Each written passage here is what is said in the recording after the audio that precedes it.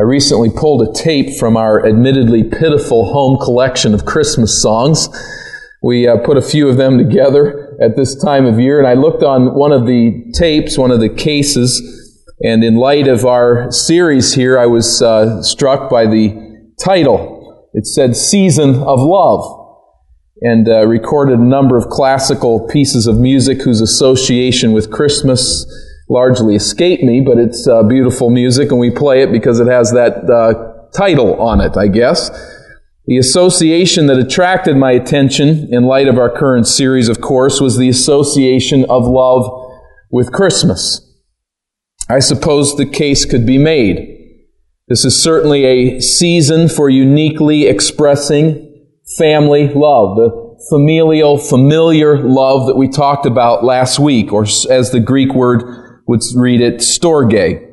The love for familiar people, at work, at school, especially family. This natural love for those who we've become entirely used to, familiar with. I suppose it is also a season for other kinds of love, for the love between close friends, for romantic love as well. And to these two kinds of love we turn our attention today as we strive to emulate the love of God and to consider His purposes for us. To this point in our series, we've established that God is love. Love flows unsolicited, unnecessarily, uninhibited, unsullied, unselfishly from His nature. And as I have repeatedly emphasized, as of chief importance, God's love is defined and epitomized, not as some capacity to overlook or excuse our sin. God's love is defined and epitomized in the willing death of Jesus Christ in behalf of rebellious sinners. Awed by this immense love, this sacrificial, undeserved love, we are called as God's people to live in imitation of Christ's love. We are to love God and to love one another as Jesus loved us. As we pursue this calling, we acknowledge that our human love is somewhat distinct from God's love. We are created with the inherent need to give love to others and to receive love from others. It is not evil to receive love. It is human. But divine love must sanctify the lesser loves with which we were created. So we've reviewed here 4 loves, and we'll seek to complete these human loves here this week as we discuss this. The love of storge, or family love, familiarity, the love of familiarity of philia, the love of friendship, and of eros, the love of romance. Comparing all of these and hoping to fill all of these with divine or agape love. Now, as we reviewed last week, storge love of familiarity or family love, it deals with people with whom we are familiar and comfortable. It is not necessarily just family. It might be those at school or at work. But unsanctified by agape love, storge is inherently given to jealousy, to selfishness, to bitterness, to taking others for granted, and even to idolatry. And so as we applied last week, God's best purposes can be repeatedly sacrificed on the altar of family love. In the name of family love, God's people are given to squander time and money and abilities to the detriment of God's cause. As we applied it to our church, it can lead us as a church, if this is all that our love is, it can lead us as a church to be threatened by those who come into the circle. And we are also reminded that familiarity breeds contempt. This is all the deeper that our love goes, a familiarity as a church and with our families.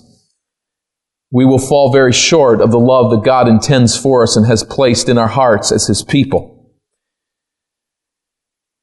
We turn now to the 2 other kinds of love with the goal of exposing their potential corruption when not sanctified by divine love. I understand, and we need to recognize this is a lengthy detour in our study through Scripture and its purposes for us in Christ. But what we have sought to do, what I'm seeking to do last week and this week, is to expose a great danger. We can think that we love God. We can think that we love others, and to a degree we will of course be accurate. But we may love one another and we may love God with nothing more than a human love. A love that any unbeliever could really demonstrate because it is part of who we are as creatures. But the love that God gives to His people is a love that is unique. It is a love that comes from Him, and it is a love that must transform our other loves. So as we work to that end, we're going to take another offshoot here of our topic and to look at these two other loves. First of all is the love philia, or the love, what we might call the love between friends. It is that kind of love which draws pleasure from what it finds in the beloved and shares mutually with the beloved. Now, I might admire a man who writes a book that capably expresses my deepest aspirations and convictions. But am I his friend? I'm not going to really be his friend unless we somehow meet, begin to interact, and begin to share with one another our commonly held perspective of life. This kind of love, friendship type of love, is the kind of love that must take root in companionship. By the way, may I just throw in here as an aside, this has nothing to do with homosexuality or that type of orientation. We live in a culture that has a hard time believing that there are two men that can love one another, two women that can love one another without any erotic element in it. We need to realize that it has nothing to do with this sort of love. There is a love of friendship that grows out of companionship that can be very right and very real. Now, it might lead into other areas because all of these human loves can be corrupted, but it has nothing to do with erotic love, philia. Philia shares a lot in common, in fact, with storge love, that is, with family or familiar love, but they are different. Let me illustrate the two, and I think this will begin to make sense. Let's take a very rugged scene, a logging camp, and some workers in this camp. They are out in the field for a month at a time and come back for a week of break and go back out for another month. Now they're in that logging camp. They work long hours together felling trees and cutting them up. They eat all of their meals together. They travel from one place in the forest to another. And so they obviously get to know each other very well. And what type of love develops between them? This would be the storge love, the love of familiarity. They begin to learn how one another looks and talks and smells and all of their uniquenesses, and they become at peace with it, and they just live with one another. There is a family type of love between them, a comfortable situation, and they even enjoy some common decency toward one another in all of this, and probably not a few squabbles as well. That's family, storge love. This is not friendship. Now, if you would ask any of these men who've been together, as long as things are going okay, they might say, all of these men are my friends. We all use the word that way. That is not, however, the essence of this word, friendship, love, or philia. That is not strictly speaking. They are not strictly speaking friends.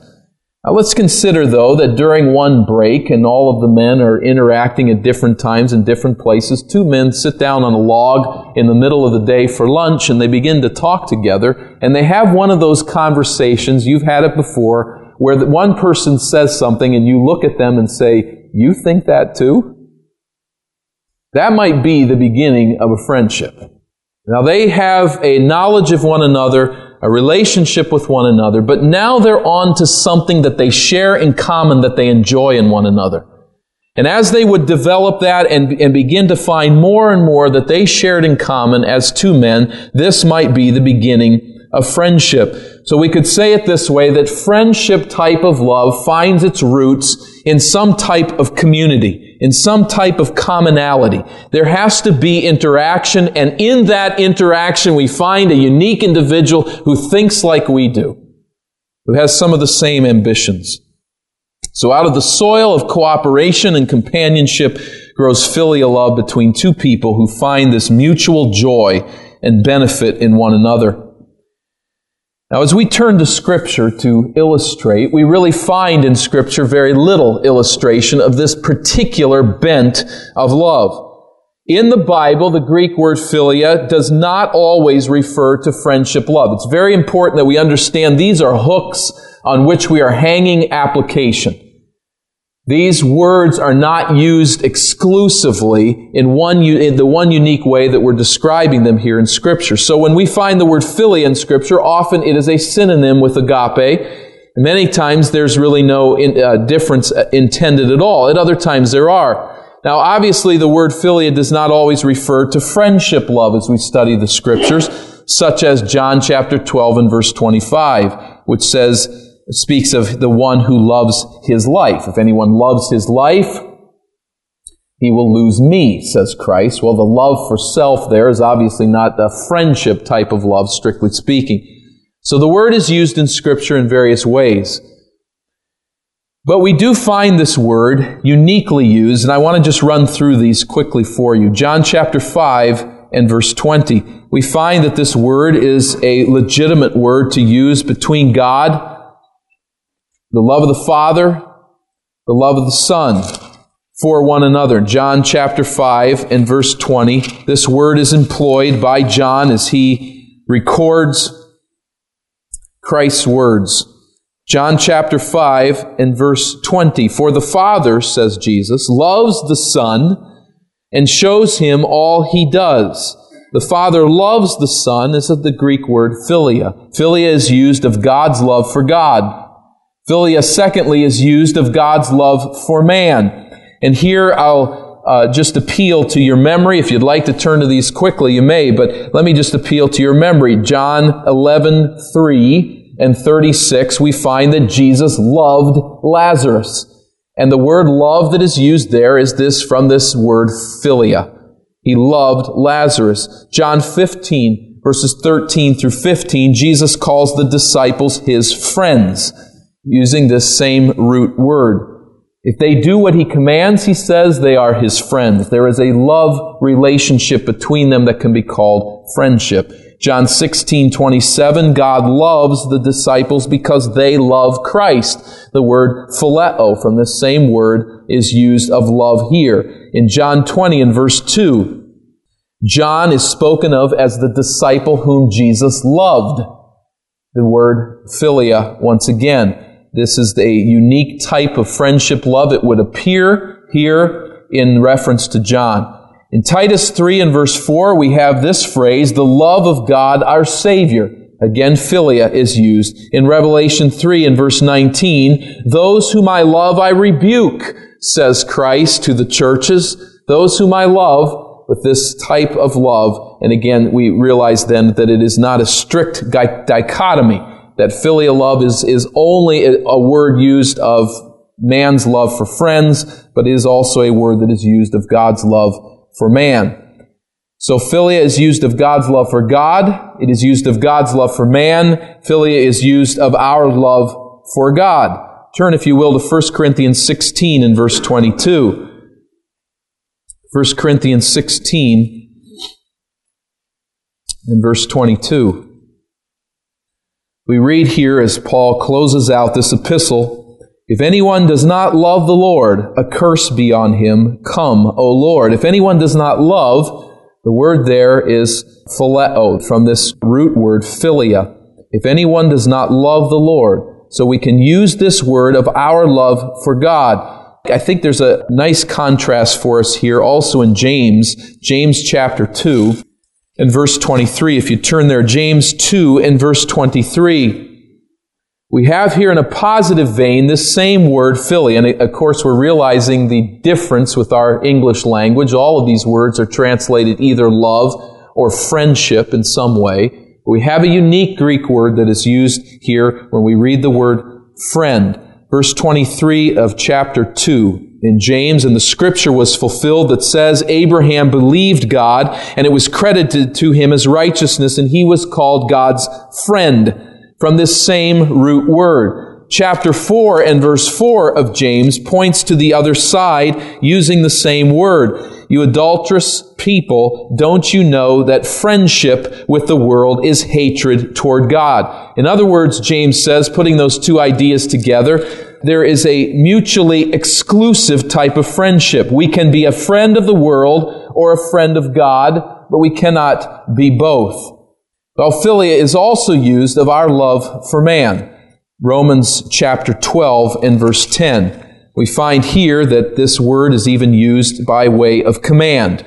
Romans chapter 12 and verse 10, where we read here, and this is a difficult translation for us, but we find it here in the NIV, be devoted to one another in brotherly love. That word be devoted is the Greek word philia, and it is put on the word storge. It's interesting, from our study last week, the two are put in combination. Have this brotherly, familiar love for one another. Now, it's translated here, be devoted, which somewhat misses that concept. The word brotherly love here also is our word philia, but it is connected to the word brother. So if we would paraphrase, here is what God calls us to do. Treat one another with family love and friendship in brotherly love toward one another. The believers in a church then are to love one another as a familiar family. They're to love one another as friends who share in common their love for God and the saving gospel. So take you and any person in this church and put us in the logging camp, and we sit on the log for lunch. What is our commonality? What is the bond with which we connect as God's people? It is Jesus Christ and His saving gospel. It is the love of God in our hearts as a unique people, and it is the basis of a right type of friendship. Once again, it's clear that agape love is not to replace philia, then necessarily. Philia is good and it's proper, but agape must, as we will note soon, sanctify philia. 3 John 14, let me just mention it here, but John there refers even to the believers in the church as his friends, using this same word. There's a commonality in the person of Jesus Christ and the gospel of Jesus Christ. Now, clearly, the Bible does not use the term philia of merely human friendships. However, when the word is used of love for God or man, it is certainly appropriate to understand the idea that there is a kind of love which draws pleasure from what it finds in the beloved and shares mutually with the beloved. That is the essence of Christ's love for His disciples and of our love for God. There is a common feature that we find enjoyable in one another. It is defined by this word philia. Now let me stop for a few moments and describe what this looks like. First of all, philia is developed in the crucible of performance. Storge, that type of family love, grows accustomed to the beloved, develops a relaxed acceptance no matter the differences. Mere time and familiarity grow storge.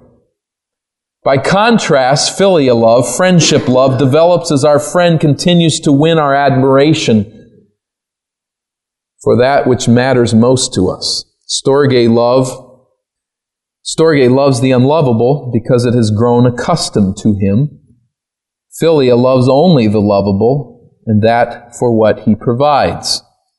So first of all, philia is developed in the crucible of performance. There has to be some type of continuing demonstration of this love. Secondly, philia love wants to talk about common interests. What do romantic lovers want to talk about? They want to know all about one another's background. As there is a romantic interest that develops, a person generally can't wait to find out all about you, and you all about them.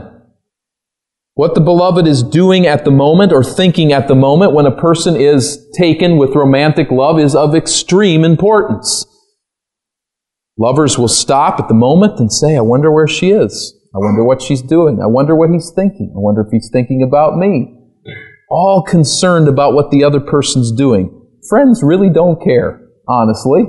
Do you care about your best friend and what they're doing right now, and if they're brushing their teeth or if they're thinking about you? That really, it's okay to think about, but it really doesn't matter. Not really concerned about that. Friends have no interest in one another's daily affairs or historical backgrounds. Now, they're going to share historical backgrounds, but the close friends that we have, we're really not too concerned about where their mother came from, frankly. That's the difference. Lovers, writes C.S. Lewis in his book, Four Loves, are always talking to one another about their love. Friends hardly ever about their friendship. Lovers are normally face to face, absorbed in each other. Friends side by side, absorbed in some common interest. So it wants to talk about common interest that is out there that we both see. Thirdly, philia is muted by the need to serve. It is muted. It is downplayed in the need to serve. In other words, romantic love rejoices in an opportunity to help the beloved out of trouble. Oh, great, here's an opportunity for me to do something and to demonstrate my love. Friends, that's really not what it's all about. Now, friends will help each other. They'll be very happy to help each other. They'll be there at a time of need. But it's kind of always with a don't mention it rider. That's not the essence of our friendship. To be serving and helping each other. The essence is this common interest and mutual respect that we have, that we find within one another, not necessarily our service to each other. It's not the particular strength of philia to help a friend. It will, but it's not necessarily its strength. It's an intrusion in the friendship. What friends really want to do is pursue their common interest and enjoy their friendship, not watch one another's kids or change one another's bedpan. That's storge love. That's really not philia love, though philia will. Number 4, philia finds 3 a joy and 4 even better. What do lovers want? They want 2, not 3. 3 is an intrusion. But for friends, 3 is only helpful. In fact, when other friends join the group, they increase the enjoyment that all receive from the get-together, generally speaking. Romantic lovers find that 3 is a crowd. Friendship love is largely untainted by such jealousy. The catch, of course, is what? The catch, of course, is that those brought into the circle need to be genuinely friends, sharing these common interests. And you know that uncomfortable situation when 3 or 4 who very much share a common interest and are genuine friends are in a circle, and someone from outside who doesn't share any of their commonality joins the circle. All of a sudden, the friendship kind of comes to end at the moment, at least the enjoyment of it. The intruder is an intruder and ruins the joy. And this is precisely why those who try to make friends rarely succeed. They are already jealous. They are already envious. They are wanting to talk about us as friends. It's the exact opposite of what friendship does. Philia love is found when we find someone looking in the same direction. He or she sees the same things you see and shares the same desires that you share. If you're looking directly at that person and demanding that he or she be your friend, you hinder the very thing philia needs to survive, a mutually agreeable external focus. It's not about me. It's not about us. It's about that belief, that game, that quest, that type of music, that art form, whatever it is. That's what is the center of our friendship. When someone aggressively says it's about us, philia hightails it and runs. And you've maybe been on the receiving end of such a quest on someone's part. It's extremely uncomfortable because it's not the way philia responds. And let me say then, on the basis of all of that philia is really rare. Many never really experience that. We'll all say that we have many friends, and we use that word in one sense. But in this true sense of the word, philia is very rare. There is no inherent need for it. In fact, some would argue that as many as 90% of people never experience it. They don't have to. It is a dessert on life's plate. It is not essential for us. This is one love we can live without. Perhaps the test as to if you've really entered this circle or not, and not all can appreciate the test, I realize, but you can at least, I think, understand this. Is there an individual with whom you are a friend? And then somewhere along life's way, you're separated. let's say for 5 years, there's no contact at all, no phone calls, no letters, and maybe they trail off immediately at the beginning. And 5 years later, maybe it's a workmate, a neighbor, a schoolmate, someone that you counted a friend, and after that 5-year absence, you get together again. The test is this: what happens when you meet? If after catching up on necessary details, your conversation goes absolutely dry, you try to keep it alive by these painful reminiscences about past shared experiences, you were never really friends. You may have great admiration for each other, and you may develop a friendship somewhere down the line. It's not to say that, but that's not really friendship. Here is the positive test, though. If you find that you really don't care all that much about exactly what has happened in that person's life in the last 5 years, it's interesting to you, and you can respectfully appreciate it, but that's not what you're really after. And after catching up on that information, you really don't feel any need to reminisce about the past, but you joyfully fall into conversation just like you had been together 5 minutes ago rather than 5 years ago. That's a friend. That's someone who has this common interest that you share and appreciate in each other, and that can well be filial love. But I don't have to explain here, but let me flesh it out a little bit. I think we all understand that this kind of love can be very easily corrupted. First of all, it has an inherent problem with isolating people. It is very enjoyable, and that joy can become dangerously exclusive, because when someone enters the circle who is not part of the friendship, they to some degree steal the joy of the circle. And that's a danger. Secondly, this kind of love can tend toward pride. Pride usually sets in when it says when Philia says that I am part of this elite clique. And aren't I special to be part of these special people? Begins to think too much of others' connection with self.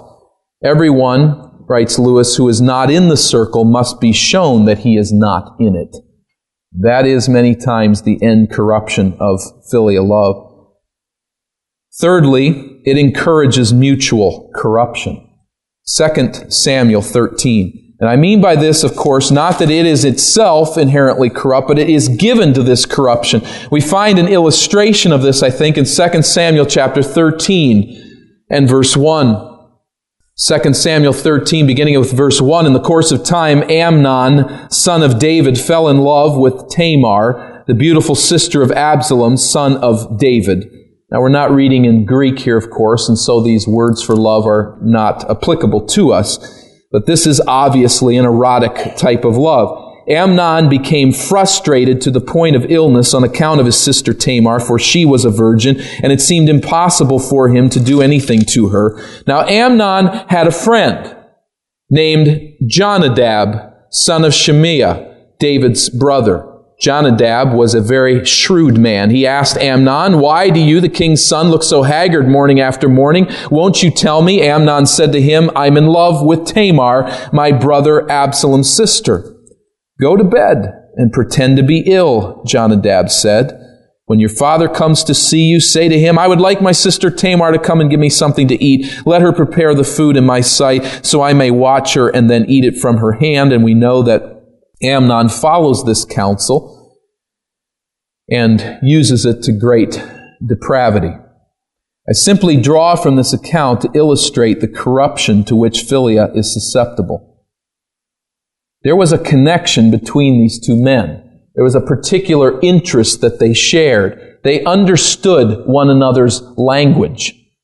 In that given and corrupt relationship of friendship, they were on the same page together and had admiration for one another, but that admiration took a very bad turn and led to this horrible rape. Filial love can embolden a man to perform courageous goodness, but it can also embolden him to commit hideous evil.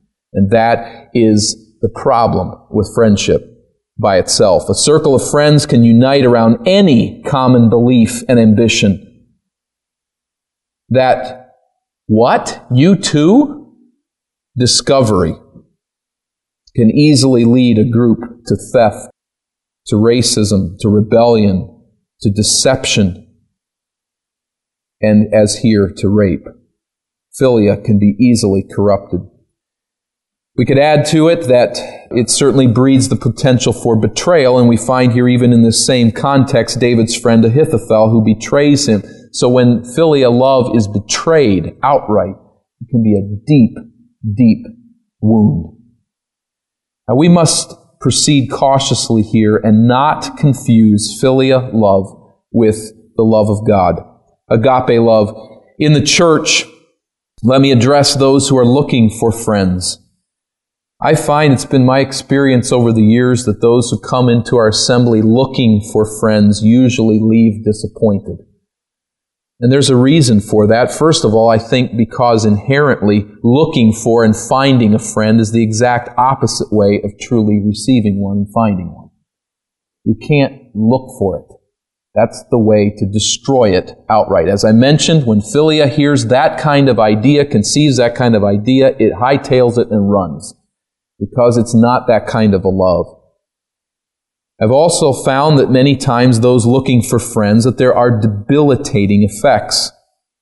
I think the key to it, as we've said before, is that you must plant yourself in the soil of communal Christian service. Apart from that common ground with other believers, no genuine friendship has a chance to take root. Stand shoulder to shoulder, knee-deep in work of God's service, and you may well, somewhere along the line, discover someone who shares some of your unique passions. I would add there to also remember, all of us, that this is not an essential love. And there are many times there's a great danger to make this an idol. We cannot permit that to happen. I would say, secondly, to those who have friends, there is nothing evil about enjoying genuine friendships within the church. But we must be careful to assure that such friendships center on a love for Christ and His cause, and only secondarily on shared passions. The danger is for the development of a party spirit that rallies around a minor issue. It might be something very mundane, as a sport, as a hobby, as some interest. But that interest can become so important to certain friends within a church that the more significant commonality of Jesus Christ and Him crucified is lost. But there are more significant problems that can arise. Around a minor issue, some hobby horse issue, friends can develop a very impenetrable circle that can cause deep trouble in an assembly. And I can say I address nothing by way of knowledge at all, but only by way of caution. I'm not addressing any situation that I'm aware of in any way, shape, or form within our church. But as we develop friendships, we need to be very cautious that the center of our friendships is a love for Christ and His cause, not some common connection, be that mundane or very significant. Those who enjoy friendships must also work hard not to isolate others. When friendship renders us oblivious to others or cuts others out of our fellowship, philia has become an idol. The love of friends should never render us blind to our greater responsibility and privilege to lay down our lives in sacrifice for all. And I think that one time, among many, but one time when we really face this challenge is perhaps when we break up from our assemblies. When we break up for our assemblies, there's a magnetic pull for us to be drawn to those that bring us the greatest pleasure because we share the most in common. I don't think that's wrong, frankly. I'll get there in a moment, but I think that we also need to be very cautious that we are willing to sacrifice that momentary joy in order to reach out to others and to realize what we're going to realize fully in heaven, and that is that the greatest commonality is Jesus Christ. And if we share that commonality with other believers, then that should be the essence of any friendship anyway. We can be friends with all. In time, we will. We won't in this life, but in time, I think that we will. So I would caution those who enjoy such friendships to be sure to reach past them and to sacrifice them at times for the love of others. And this is where, again, agape comes in. We're heading there. I realize you need to be patient, but we won't get there today, but we're heading there. Those who are jealous of others' friendship, I address you, if that is you, if there is any one among us who are jealous of the friendship that others enjoy, it would be easy, I think, for me here in this setting to say all such friendship should cease. It hurts the common cause of our church. But I think to do so would be to play with our own nature and what we are. And I don't think there is anything wrong with these common connections and friendships and friendship love. There's nothing evil about it. When individuals discover a joy in one another's company due to deeply shared common passions and purposes, we should rejoice with those who rejoice. In our jealousy, we may be arguing with a blessing God has chosen to convey. There is no room for jealousy in God's household.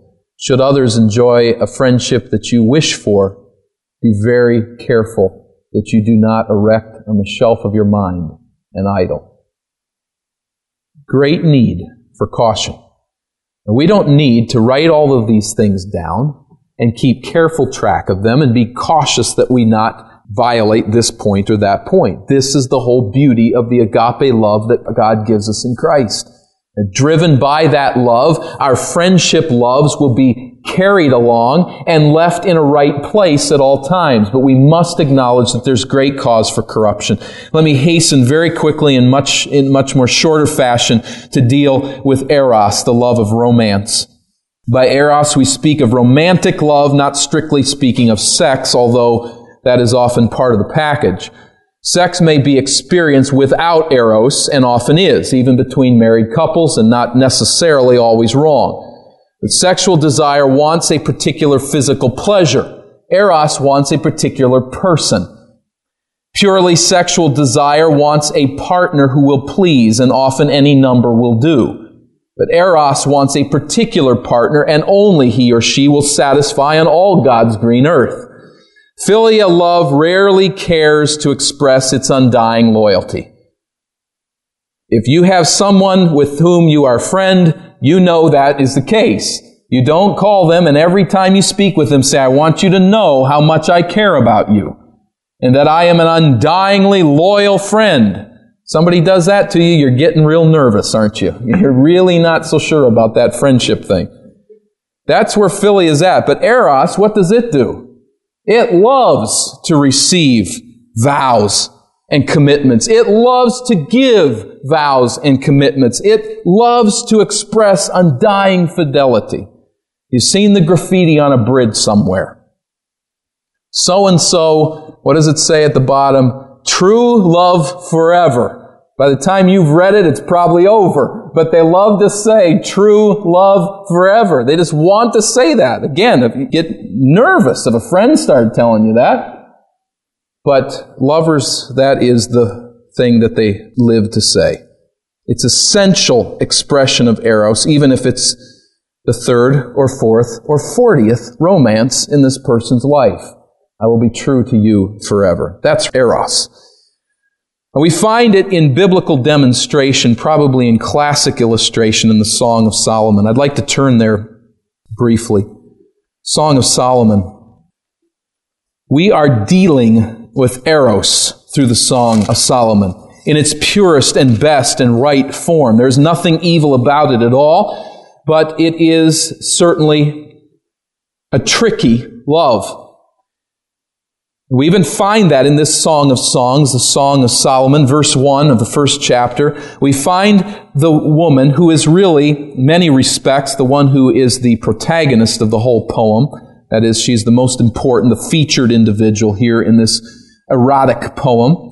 But she says, beginning the book, let him kiss me. So this is between Solomon and his romantic lover who will become in the book his wife.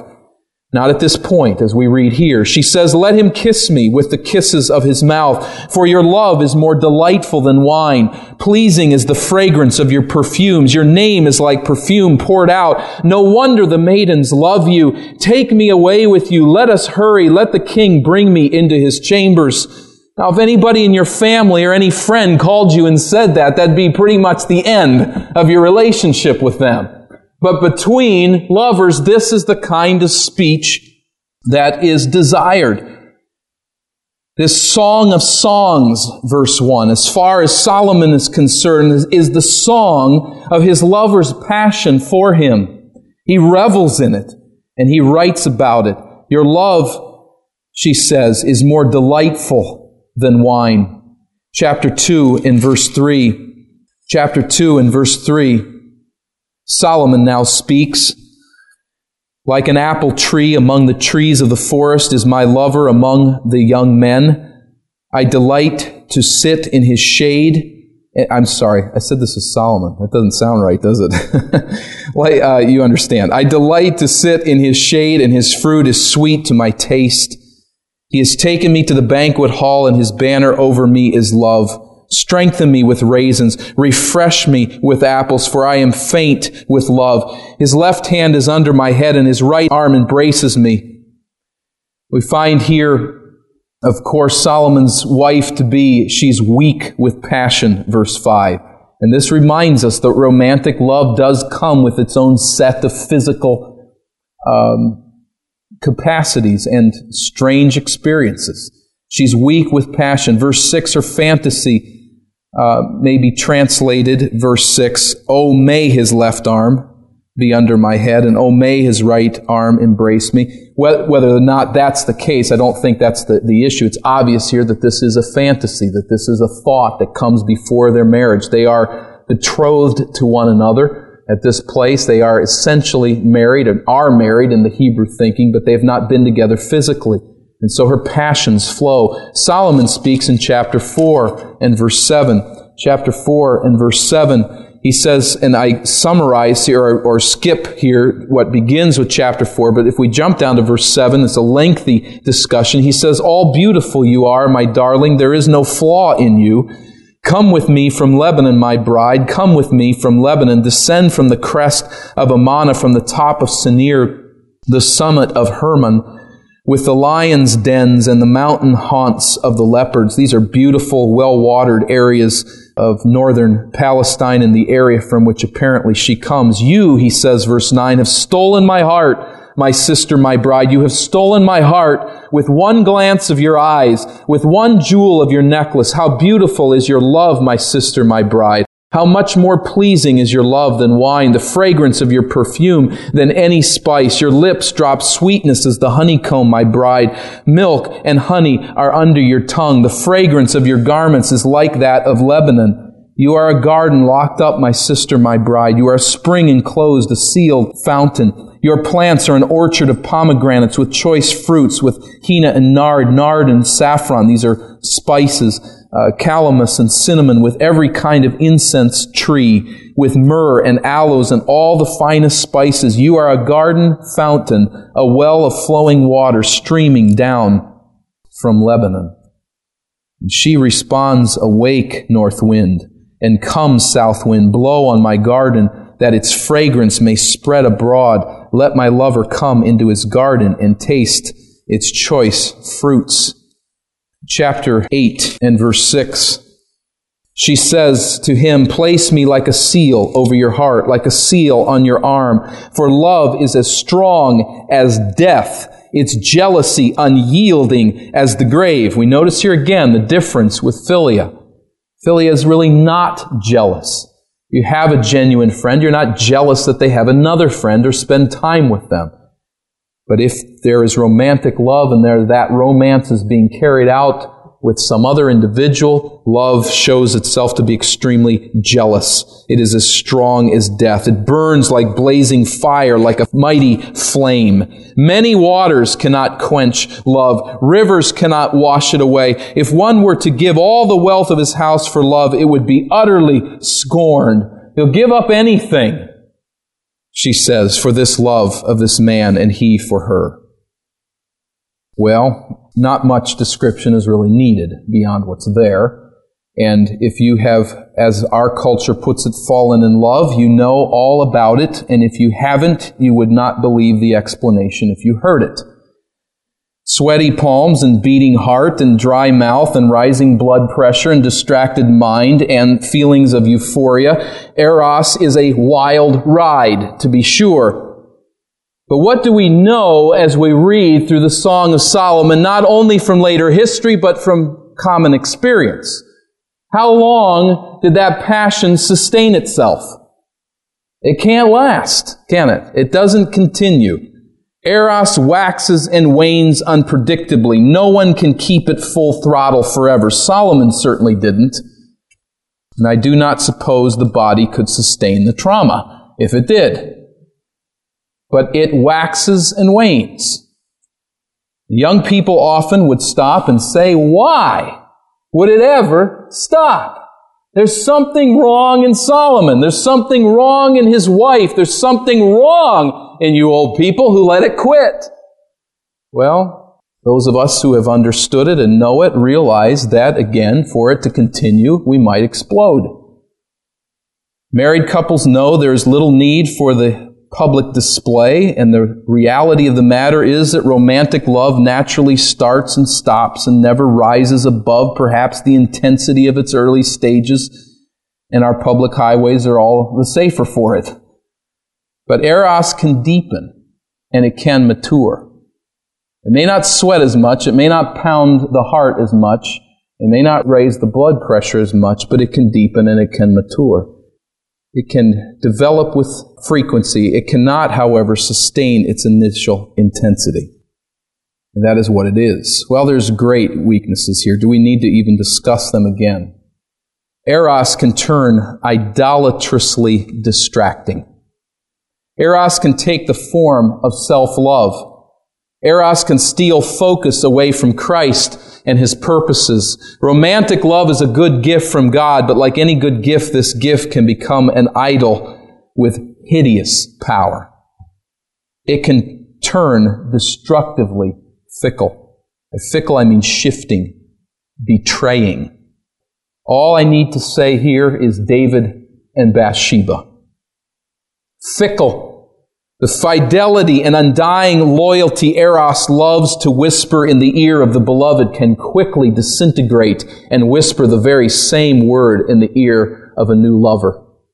It can be destructive. Eros can quickly unite two people who should never be put together. And so powerful can be that bind that it overarches all thinking and all wisdom. Eros can make an unmarried couple so crazy with passion they will remain together no matter how destructive their relationship is to one another and to all who surround them. Parting is more painful than shaming ourselves. It's more painful than shaming our families. It's more painful than shaming God. We'll do anything to stay together, the two of us. Better, writes Lewis, to be miserable with her than happy without her, is what Eros is capable of saying. And in this way, Eros apes divine love. We have seen it, sadly, in our experiences, people who give up all to follow this love to the destruction of every other love and every other sane purpose in life. It leads to suicide pacts and to murder plots. Aping Jesus, Eros can call us to leave father and mother and all else in order to follow its dictates. It can cruelly demand the sacrifice of one's conscience, and a host of victims routinely submit to that demand, which is idolatry. A beautiful gift, a dangerous, dangerous partner if it is not guided. So here I speak to the unmarried. Perhaps you have entered this lair of Eros love. If you have not ever felt romantic passions for someone, you may not ever, but be aware, as most of us would already be, that this can be a powerful drug. It can steal the mind and can lead you to do things that you should never do. It can tear you away from God's will. And so it must be sanctified and controlled by a genuine love for God. Agape love must drive our romantic choices. And I think to some degree we need to really put to rest, and I say to some degree, but we need to put to rest this idea that we're going to run into here in a couple months of this Cupid shooting an arrow, striking you through the heart, and so sorry, but you don't really have any choice now. You've been hit. The potion's in the bloodstream. That is not the case. Our love for Christ can keep our heads straight. And I speak especially to those who are unmarried and desirous to be married. Let that agape love of God keep your head straight to the end. Don't let this type of passion lead you to do something you should never do. It's got that power. Only the love of Christ can overcome it. But the love of Christ can overcome it. And it can wait. What is the theme that Solomon's betrothed, his beloved, his lover, what is the theme that she continues to repeat? Don't let love awaken until it's time. Don't let this explode until it's time. That is the battle. And I would call all who are in that position to listen very carefully and to allow love to awaken when God wants it to awaken. Now, there will be attractions I don't think, personally, humanly speaking, are really going to be very possible to completely stifle. There's going to be the crush, the romance, the interest, the attraction. That will be there. The heart will flutter. The knees will knock. The palms will get sweaty at times, and you won't be able, through dry tongue, to even say a conceivable word to the individual. That will happen to you. But you must not let that emotion override God's purposes, ever. To the married, certainly I think there is an appropriate pursuit of romance. And there are some who have left it off long ago, never to resurrect again. And you know what? They can do it. It can work. It will survive. But it is a good gift from God that many ought to nurture. And I think, as I experience in counseling the individual situations, I think many times that romance is at a very low ebb in many couples' lives. I think one thing that we face very much in our culture is time problems. We are so busy doing so much that opportunities to nurture that flame seem to be at a premium. And it's very easy to not pursue what we ought to pursue. Physically, certainly there are effects. We do have to say on the other side of that there are many who make romance way too important. As if it's some type of dream that we chase for the rest of our lives. What we need to do is love God with all our heart. And as we love God with all our heart, we will have the love to love our mates as we should. That's what matters more than anything else. Many times in the name of romance, there are all types of opportunities, all kinds of money, all types of poor decisions that are just dropped and thrown away in the name of eros. When a failure for agape, God is dishonored. We must be very cautious along these lines, even as mates, that we pursue what God has given, but do so in a way that is right and pleasing to Him. All these loves are natural and they're legitimate, but they are all inherently corruptible. None of these loves should be confused with the kind of love that God intends for us, and to which I hope here in the next few weeks, by God's grace, as time permits, for us to turn with particular focus and learn what this love of God is. I wanted to build this large porch as we enter in there that we might understand there are loves which ape this true love. And we must understand that and allow this genuine love to sanctify them. These loves are corruptible. The love of family, the love of familiarity, the love of friendship, romantic love, they are very, very corruptible. Left to themselves, they will corrupt. You know what is also true of them is that they die without returns. They are loves that must receive. It's all right. That's human. but they are loves that are incomplete because they must receive to stay alive.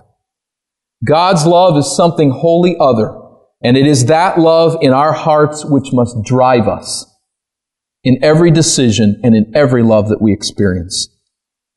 We cannot confuse storge and philia and eros with the love that comes from God alone. Keep them from corruption. We need the sanctifying, controlling presence of divine love. I've illustrated it for you here as we close. See, at the heart is agape. God is love. Agape. It is His very essence, His very nature, and it is that love that is to be at the heart, sanctifying. It is the center, the hub of the wheel from which all of these other loves are to be sanctified and kept in check and fueled and developed. And we will, by God's grace, turn our attention to that center concept in the weeks to come, Lord willing. Let's bow for prayer. Lord, I thank You for Your love for us and for the joy that we have to love one another. And I pray, dear God, for those who are in a position of struggle and trial. I pray for those couples who have lost all sense of genuine romantic love. I pray for those couples who